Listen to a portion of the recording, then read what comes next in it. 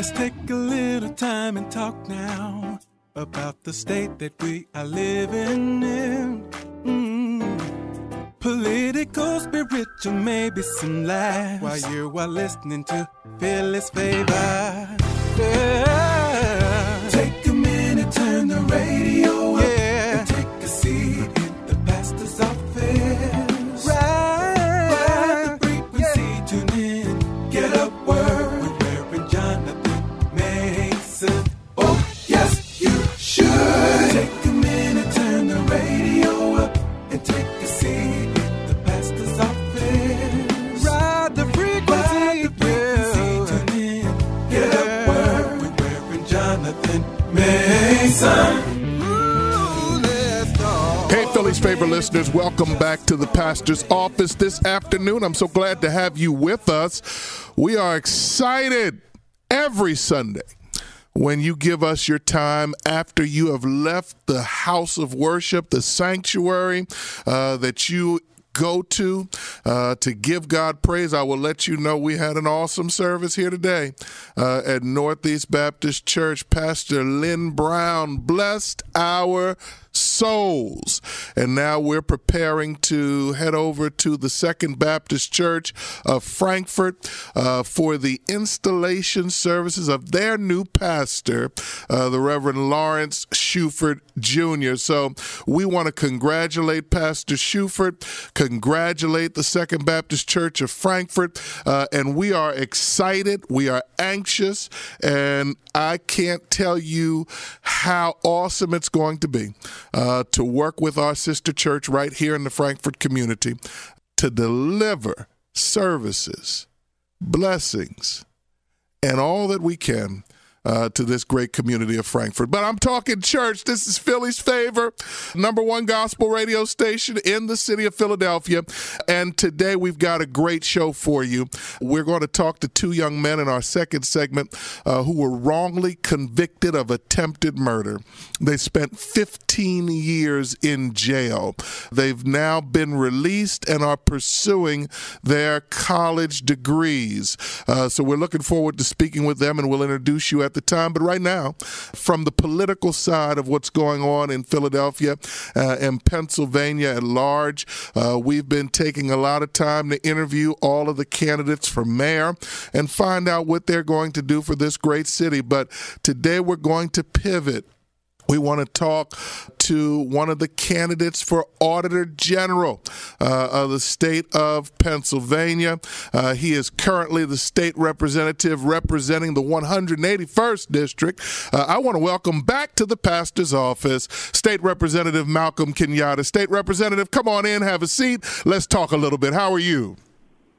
I'm blessed, highly favored, and really excited to be back with you. Anytime I get a chance, come to the pastor's office, I know there's going to be some blessings in store. Amen, amen. Well, listen, we want to thank you for your time. We first have to say that we're excited, State Representative Kenyatta, about the history that was made just a couple weeks ago when your friend and mine, Joanna McClinton, was installed as the Speaker of the Pennsylvania House. Brother, tell me how it felt to be there and witness that day in history. You know, what's so special about that, Rev, is, you know, not only did I get to witness it, I got to play a tiny role in being able to actually nominate the gentlewoman from Philadelphia to be the first woman, the second African American, and the youngest speaker in history of the House of Representatives. And I think what also people should recognize is Pennsylvania, we are the longest contiguous legislative body in the nation. And so this is historic in so many regards, and there is no better person who is ready for this moment than Speaker McClinton to lead this narrowly divided chamber to deliver on all of the big things that I know you talk about every Sunday that we need to do on gun violence, on housing, on lifting up our seniors, and the list goes on. Man, listen, I got to say this to you.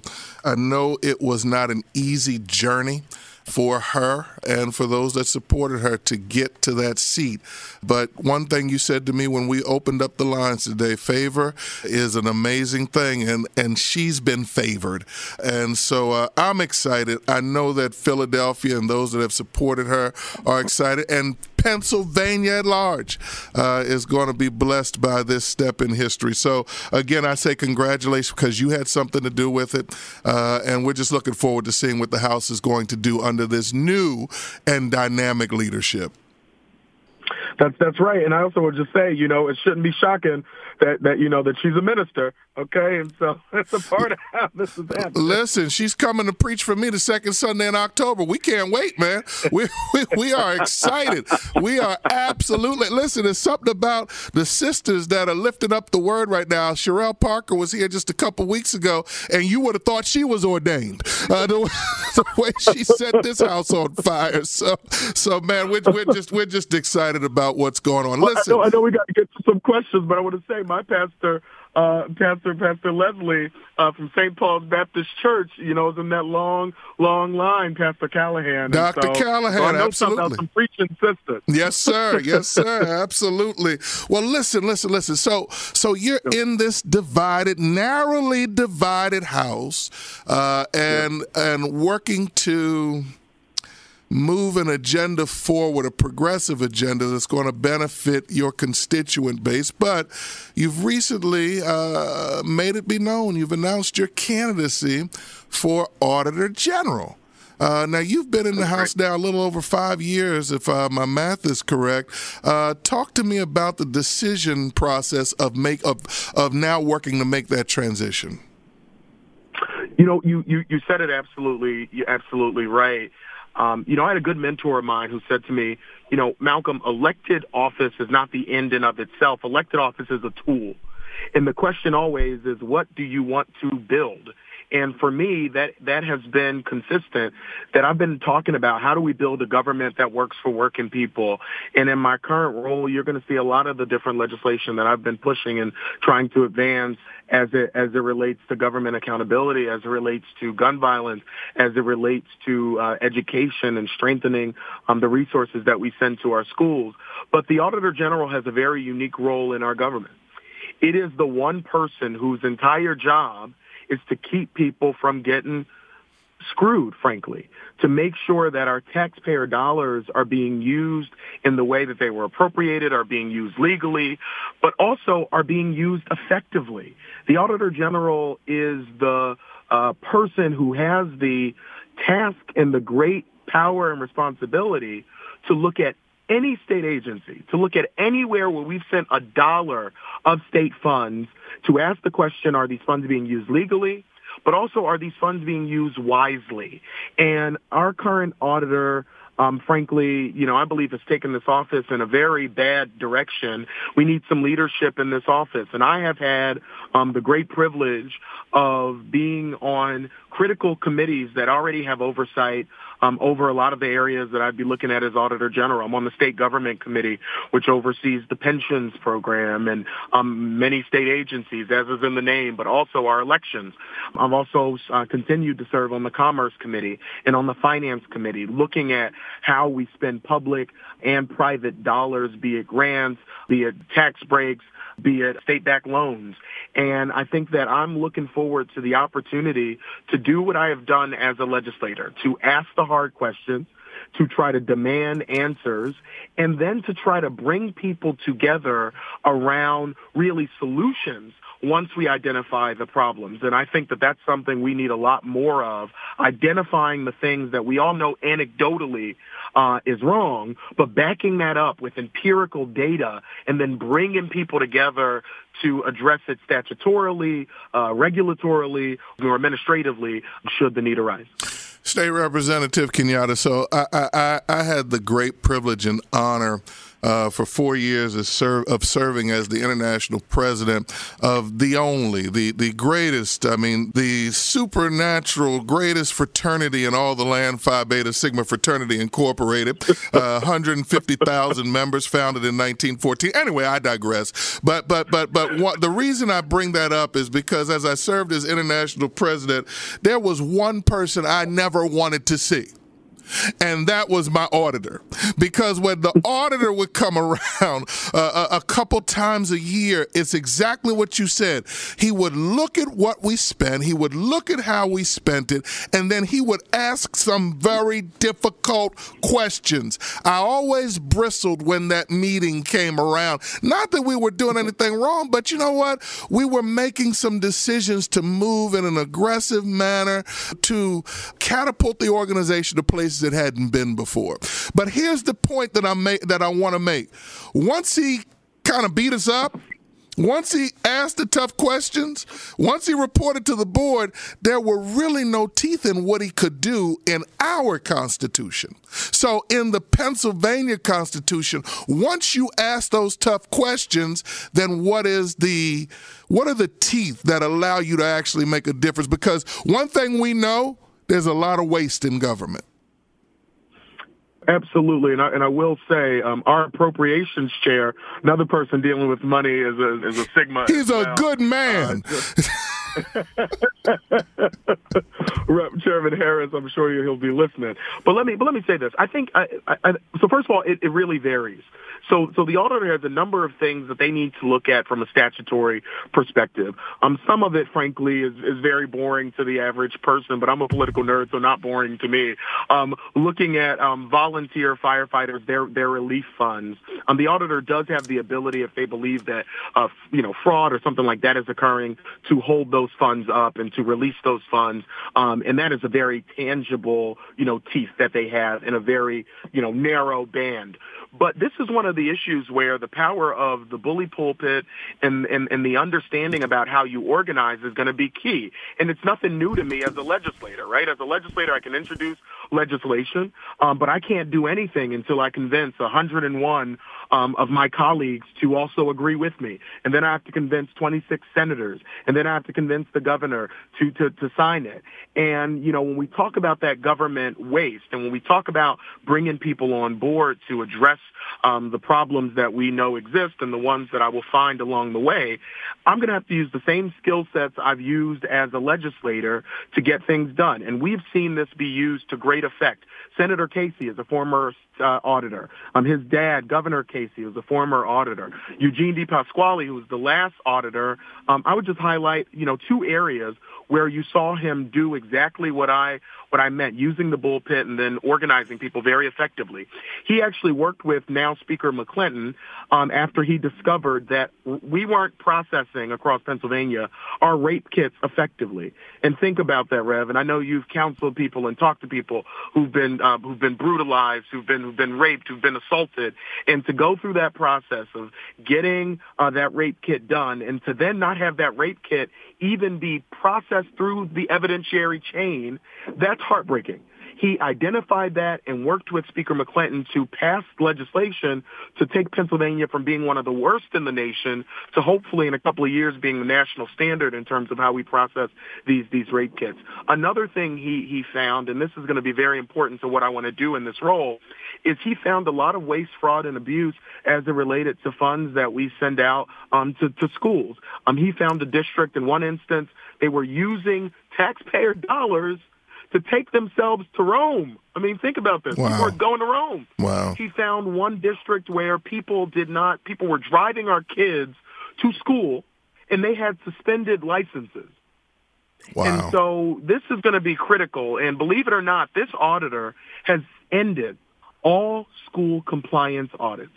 We are no longer, as the state of Pennsylvania, looking at, for the Auditor General's office, protecting taxpayer dollars as it relates to our kids and relates to our schools. I think it's unacceptable. You're listening to Philly's favorite 100.7 FM. We're talking to State Representative Malcolm Kenyatta, who has announced his candidacy for Auditor General of the state of Pennsylvania. State Representative Kenyatta, okay. You've given us clarity on why. You've given us clarity on what the position does. What I'm curious about is how will you use this position to impact communities of color? So I'm gonna just lay out the three things that are going to be the focus of this office, and every single one is about lifting up communities of color.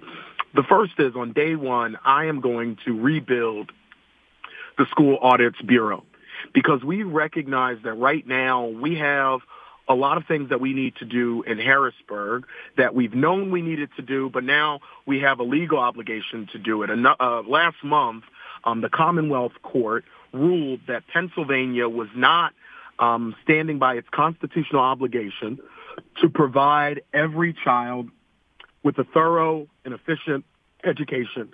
And this was a conservative judge who ruled that we weren't doing this. And we know that most of the kids who are in school districts where there's lead, asbestos, and mold, we have multiple schools right now in Philadelphia that are closed because asbestos was identified in the school, and we sent our kids into buildings where they could, decades from now, be diagnosed with mesothelioma or other bronchitis or other things that come from exposure to asbestos. And we also know that many of our kids are not getting the type of education that they would get if they lived in Lower Merion, as an example. And so this Commonwealth Court case really laid down the marker on what we've known for a long time and what I know you've talked about for a long time, making sure every one of our kids gets a quality education. That's right. And so step one is going to be doing those audits. And I'm going to be looking at performance audits to ensure what is our progress in the school districts that are persistently underfunded. How are we making progress? And as Auditor General, I'm going to get answers on that. The second thing that we're going to be looking at and focusing on is how do we treat working people? And we have an obligation, in my view, and an opportunity here to deal with some of the biggest drivers of income inequity in our communities. One of them is wage theft, wage splitting, and union busting. Women of color, Black and Hispanic women, are the main victims of wage theft. And we see this happen all the time, particularly for people who work, minimum wage jobs where they have to clock in. And you go and you look at your check and you see the hours that you work are not reflected on the check. That type of illegal behavior is frankly widespread, and many members in organized labor deal with it as well. I'm going to create a bureau and a worker liaison where we're going to be looking at wage theft, wage splitting, and looking at how people who get state tax dollars, state tax breaks, on and on, how they don't do right by working Pennsylvanians. We're going to change that. And then the final thing I'll say is we know the crisis of gun violence, which affects Black and brown folks at higher rates than anybody else.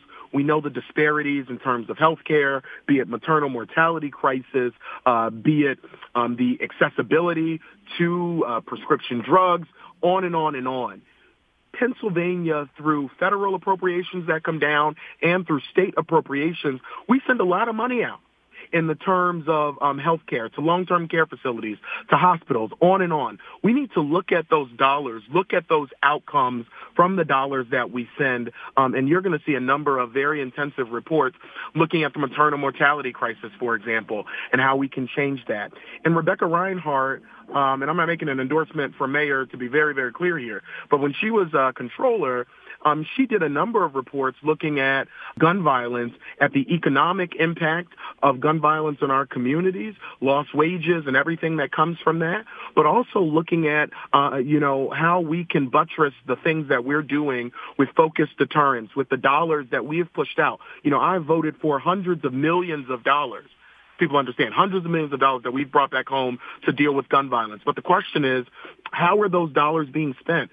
Is it being used effectively? And are we finding models that are really working, right? Is there a program out there that is kicking butt and really doing it, really making an impact? How can we use the audits to not just be a negative tool, but also an opportunity to say these are best practices, and the current auditor is doing none of that. He's doing absolutely none of it. But we shouldn't be shocked. He was funded primarily by the same people who want to end public schools as we know it and who want to make Pennsylvania a right-to-work state. He got $1.4 million from the Commonwealth Foundation, and that was 85% of all the dollars he raised. And so we know who he fights for. It's big business, big corporations. And when I'm auditor, it's going to be a very different sheriff in town. You mentioned big business. Let's pivot real quick before we sign off. Small businesses. Yep. Small businesses. Yep. There was a lot of money over the last few years that was allocated towards helping to boost small businesses. And you know it, small businesses are the life's blood of a lot of these communities throughout Pennsylvania. How will you use your position to help make sure that small businesses are getting the type of help that they need in order to survive? Thank you so much, Rev, for bringing this up, because this is critical. I led the diversity and inclusion initiatives at the Greater Philadelphia Chamber of Commerce for just over 2 years. And so I know this personally. I've sat with folks who are trying to grow their business, take it to the next level. One of the things that we can look at is access to capital from the banking perspective. Again, we have some, not the biggest banks, but we have some regional banks and community banks, which our Department of Banking and Securities has some level of oversight over. We can look at their lending practices through a performance audit. We can look at how some of our first and second stage loan programs that are administered through DCED, which is our Department of Community and Economic Development, how those are working. And again, as I said, you can also use the audits not to just find somebody who did something bad, but also to identify things that are really working. Our CDFIs do incredible work in terms of being those micro lenders to some of the smallest businesses, to that hair salon, to that barbershop, to that, to somebody who's setting up a food stand for the first time. Our CDFIs do a lot of that work. The question will be is how effective could we be if we were investing more in our CDFIs? And so I'm going to be looking at as well, be it the dollars that came from the Inflation Reduction Act or from the American Rescue Plan. Some of these dollars were pushed out through CDFIs, and we did these targeted grant and loan programs that I know, anecdotally, again, kept a lot of businesses from going under. My question will be, how can we keep this ongoing? And I think that that's a part of my job to absolutely identify waste, fraud, and abuse. We got to do that. But also, people need to know when government works, right? If somebody had a program that changed their lives and made a positive impact, you know what? We need to look at that too and ask the question, how can we scale that up? And are we wasting money over here that we could be spending, over there instead? And so you have to have somebody in this office who is creative and who's going to lead the office. And I'm ready to provide that desperately needed leadership in this office. And I can't tell you how critical that type of work is, because you mentioned CDFIs, and I will tell you that my church, we just closed on a building down the street from where we're currently located. We're going to turn that building into an early childhood education center. We're going to build senior housing across the street. But here's the thing. I went through a bank, a regular bank, to get the mortgage for this property. I did not find out about CDFIs until I was already almost done the process. And because I wasn't happy with the interest rate, I wasn't happy with certain things. I didn't know what I didn't know. And so one of the things that I've shared with a lot of our political leaders is not just church. I'm also a small business owner. There are some things that we just need to be educated on so we know the resources that are available, and add to that, make some of the processes a little less complicated. That is exactly right, and that's one of the things again that we can look at. What is the red tape? That's holding people back, and in the current Auditor General's office, and I know we need to wrap up, but I think it's important that people understand. Last session, and I think we talked about this on the program, Republicans have passed a number of constitutional amendments. And our Constitution says to amend the Constitution, you have to pass it twice in two successive, sessions. And so because we won the House for the first time in over a decade, Speaker McClinton was not going to be bringing those constitutional amendments up to the floor. And so that's good. But one of the constitutional amendments they had was to put the Auditor General in charge of auditing all future statewide elections. And people should go back and Google this. Tim DeFore, Malcolm Kenyatta, Google it, and you will see he came before my committee, State Government Committee, where we have oversight over elections. And I asked him point blank, do you believe that somebody who had just won statewide did he believe the election where he was elected was free and fair? And what he said to me, Rev, was, well, my election was fair, Representative Kenyatta, but I don't know if the rest of the elections were fair. Wow. And so it gives you a sense of the lack of moral courage and leadership from an office that's all about accountability. That's what this office is about. And I know you have folks say, well, Malcolm, you're not a CPA. Well, this job doesn't require anybody to be a CPA. We have incredible CPAs who work in the auditor's office right now who want to do their job. But he has limited the scope of work that they can do on auditing our schools, on so many other areas of great interest to our community. He has not cared, and he's played footsies with Donald Trump and the election deniers, and I think that is, in my view, frankly, disqualifying. State Representative Malcolm Kenyatta running for the position of Auditor General of the state of Pennsylvania. Do me a favor before we head off. Tell our listeners how they can find out more about your campaign, how they can engage, and how they can donate. So I am at malcolmkenyatta.com, MALCOLM, Kenyatta, KENYATTA, and Malcolm Kenyatta on all social media. We welcome people to get involved in this campaign. And, Pastor, I look forward to engaging with you. And I just want to say one final thing to what you said. Thank you for focusing on child care as it relates to the church. We are thousands of seats down from where we need to be right now in terms of child care. There are people who desperately want to get child care and have nowhere to send their child right now. And so hearing that is a priority for you and for the church is huge.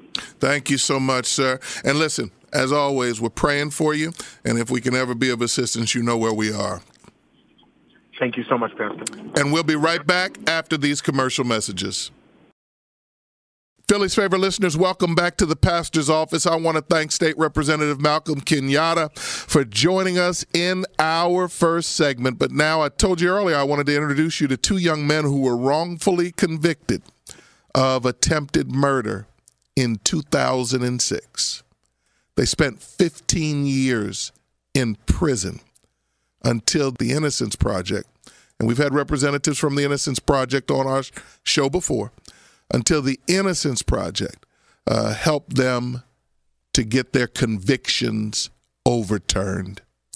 They've been out now since 2021, and some exciting things are happening in their lives. So let me stop calling them they and them and introduce them to you. I want to bring into the pastor's office Michael Sutton and Kenny Phillips. Michael and Kenny, welcome to the pastor's office. Thank you. Thank you. So, gentlemen, let's get right into it. Our pleasure to have you. Let's get right into it. As I understand it, you guys were out on a birthday celebration back in May of 2006, and unfortunately, wrong place, wrong time. Tell us a little bit about what happened. Michael, why don't you start off? Well, basically, it was May of 2006. Memorial weekend. You know, I just went to prom like a week before, and I was just about to graduate from high school the following week, and I had a full ride to college. Plus, it was Kenny Phillips' birthday that night. So in the late hours of May Memorial weekend, we was going out, to celebrate, and like around that time, that's when all the high schools and all the colleges let out for the summertime. So, it was like, we on our way to college, it's Kenny's birthday. We just thinking like we about to go have a good time. We did have a good time, but on our way home, that's when this happened. On our way home, coming from the nightclub, we was coming through a green light, and that's when we turned on the street. It was already a car on the street. And that car had opened up fire and shot into another car, striking two passengers in the face. But it was 4 people in the car. So, as we coming through the green light, it's more like we watching it unfold right in our face. And, I pull over to the side of the road. I see the police coming. So I pull over. I'm thinking the police going to go after the car that did the shooting, the car that was in front of my car. But the police pulled my car over. And it was like at the time, it was like when the police pulled us over, it was just so much. We didn't know what to think, what to do, no nothing. We not even from this side of town, we just were kids at the time, I'm the driver, plus I got 3 passengers in my car. And, it's like we all black kids. Right. When the police pulled me over, it was more like I didn't know where I was at. This ain't my neighborhood. I kept driving because I needed to see like some street lights. I needed to see some houses or something. And I turned on the first side street I seen there. And we was apprehended shortly. So while we was apprehended, we had some police officers. They made up a whole story against us. Wow. We had police officers come to court and say that we shot at them. We had 3 guns when we got out of my car, and we opened up fire on the police officers, and they never shot back at us. Okay. So Kenny, and listening to Michael tell this story, it's so unfortunate, but you were out celebrating your birthday, and there are a bunch of questions, and I know the case has already been litigated, but I just want to give our listeners a perspective on what you went through. There was another car that where the shots came from. Wouldn't it make logical sense that they needed to find some guns, some actual physical guns, before you could be convicted of this crime? I mean, help us understand how they were able to make up a story, but yet found no physical evidence of guns in your car. Yes, for sure, because and they had us out there from dawn to dusk. Like you said, it was just my 18th birthday. My grandma had just passed. I wasn't even going on go out and stuff, and everybody like, let's go out. You know what I'm saying? She'll want you to still enjoy your life and want you to live, happy. So we had went out, and like he was telling you, it's wrong place, wrong time, and it's like we was there from basically like 8 hours. They had us outside from dark when they caught us to all the way to the next morning, searching for guns, weapons, bullets, all this type of stuff, whatever they try to say, and never found no type of evidence. Even with the people who got shot, they even came to court and said they didn't even know who shot them, just was a light-skinned arm. So we was even trying to figure out like how this was. It was like they had a bandana against us for real. Like, even when we just came back, you could tell it was a vendetta, like, because the same police officers lied, even had the witnesses and stuff inside the back, like, prepping them up. Stuff that you ain't even supposed to do, though. You know what I'm saying? They even made the jury think that the case happened this year and never even told the jury, like, we was already down for 15 years. Wow. So let me ask you this. So you guys were convicted of this crime.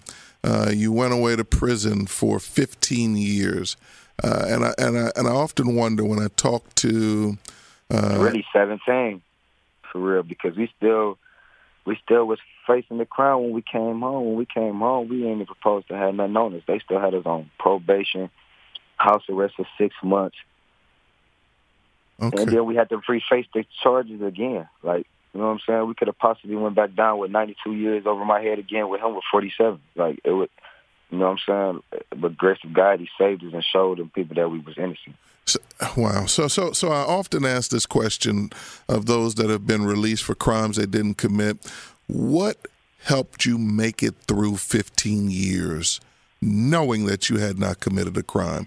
What helped you make it through 15 years of being behind bars, having all of your rights taken away from you? How'd you make it through?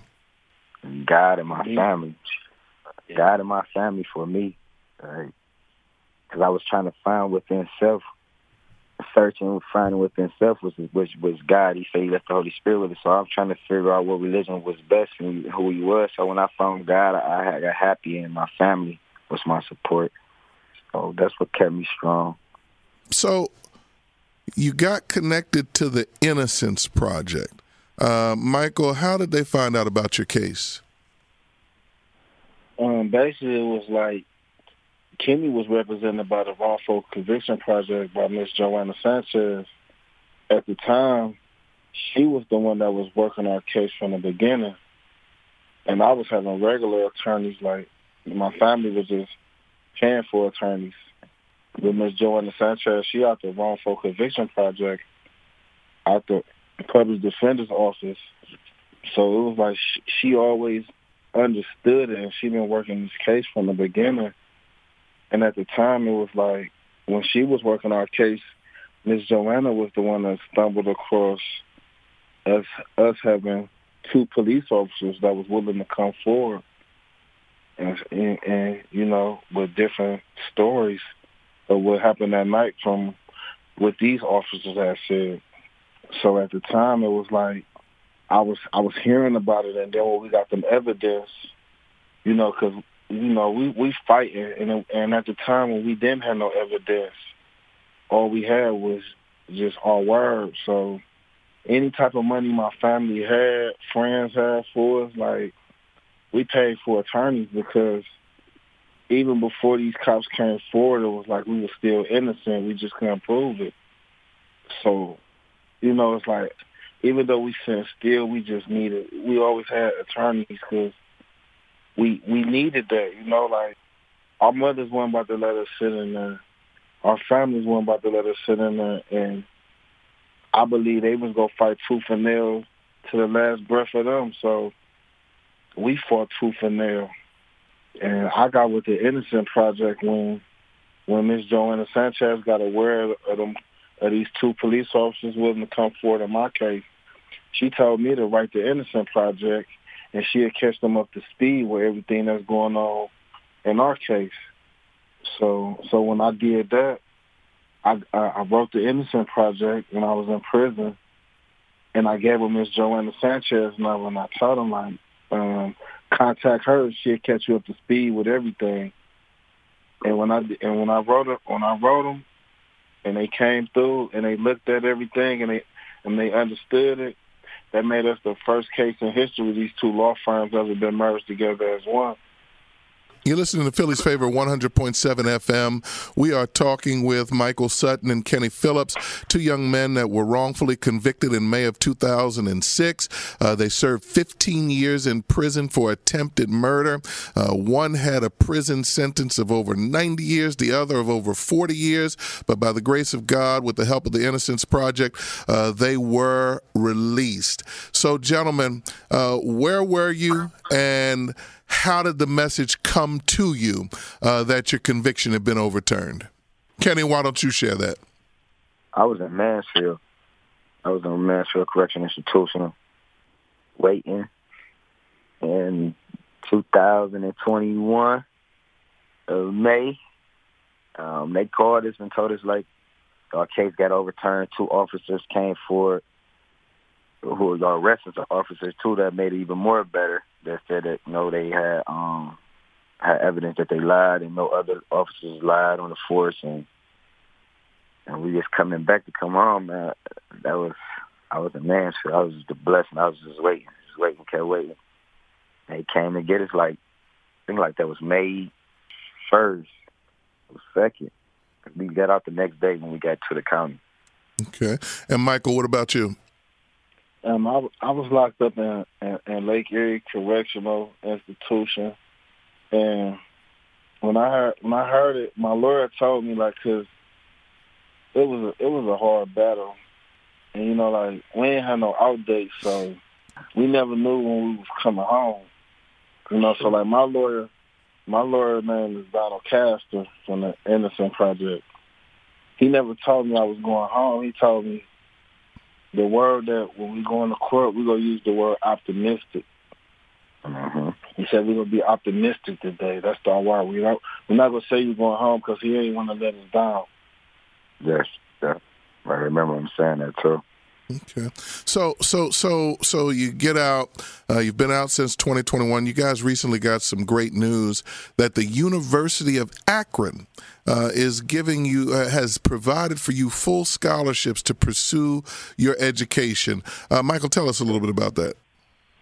It's like my unwritten story right here, you know, like my first days in prison was supposed to be my first days in college. So, you know, like, I never imagined, like, you know, like going through prison this long, you know, like all my dreams and stuff like that got washed away. Like, only thing I was trying to fight for was my life, for survival, you know, to come home. You know, like everything that I ever thought about that he was even playing was like, it's over. Right. And it been that way. It been that way since 2006. You know. Right. So to get a full vibe to come back, it's like they gonna help me, you know, and they gonna help us because the stuff that we knew back then is like kind of old to me, and I feel like they helping us become back a part of the society. You know, it just feel amazing, even at this age, this point of our life. Right, it's just a blessing from God, and I know like this type of stuff don't happen, so I feel like this stuff bigger than me, and I'm just willing to walk in the purpose. And Kenny, what about you? I'm overwhelmed, blessed. Thank God. God is good. I feel like everything they took from us, I feel like what we thought we lost, God giving it to us double times. And I'm just thankful for His mercy and His grace. And like I said, I was thinking about the three things I'm thinking about going back for is one of them is sports therapy, caseworker, and business. And why I want to go caseworker because the type of field I already been starting up this program now, called All Lives Matter, Each One Teach One. So I'm trying to preach that out there, going back into the schools, prisons, and juvenile centers and stuff, and be a good motivation speaker and teacher. So I'm just blessed and happy for that, like, because I really thought like it wasn't gonna never see daylight some days. Like, yeah, I have faith. I always try to find, and some days it was getting crazy, you know. I just thank God, and I thank my teamwork from the Ronnie Conviction Project, Joanna Sanchez and Diana. Absolutely. Well, listen, gentlemen, I want to thank you for joining us in the pastor's office today. I want to thank you for sharing your story because it truly is a testimony to what God can do. And I'm so thankful that you had the perseverance and the faith to hold on until that door was open for you, literally and figuratively. Michael Sutton, Kenny Phillips, we are praying for you and pray nothing but God's best for you as you continue this journey in life. And if we can ever be of assistance to you, we're right here at Philly's Favor 100.7 FM. Gentlemen, thank you for joining us. Thank you. Appreciate you, and God bless y'all. All right. And Philly's Favorite listeners, thank you for joining us today in the pastor's office. We'll see you next Sunday.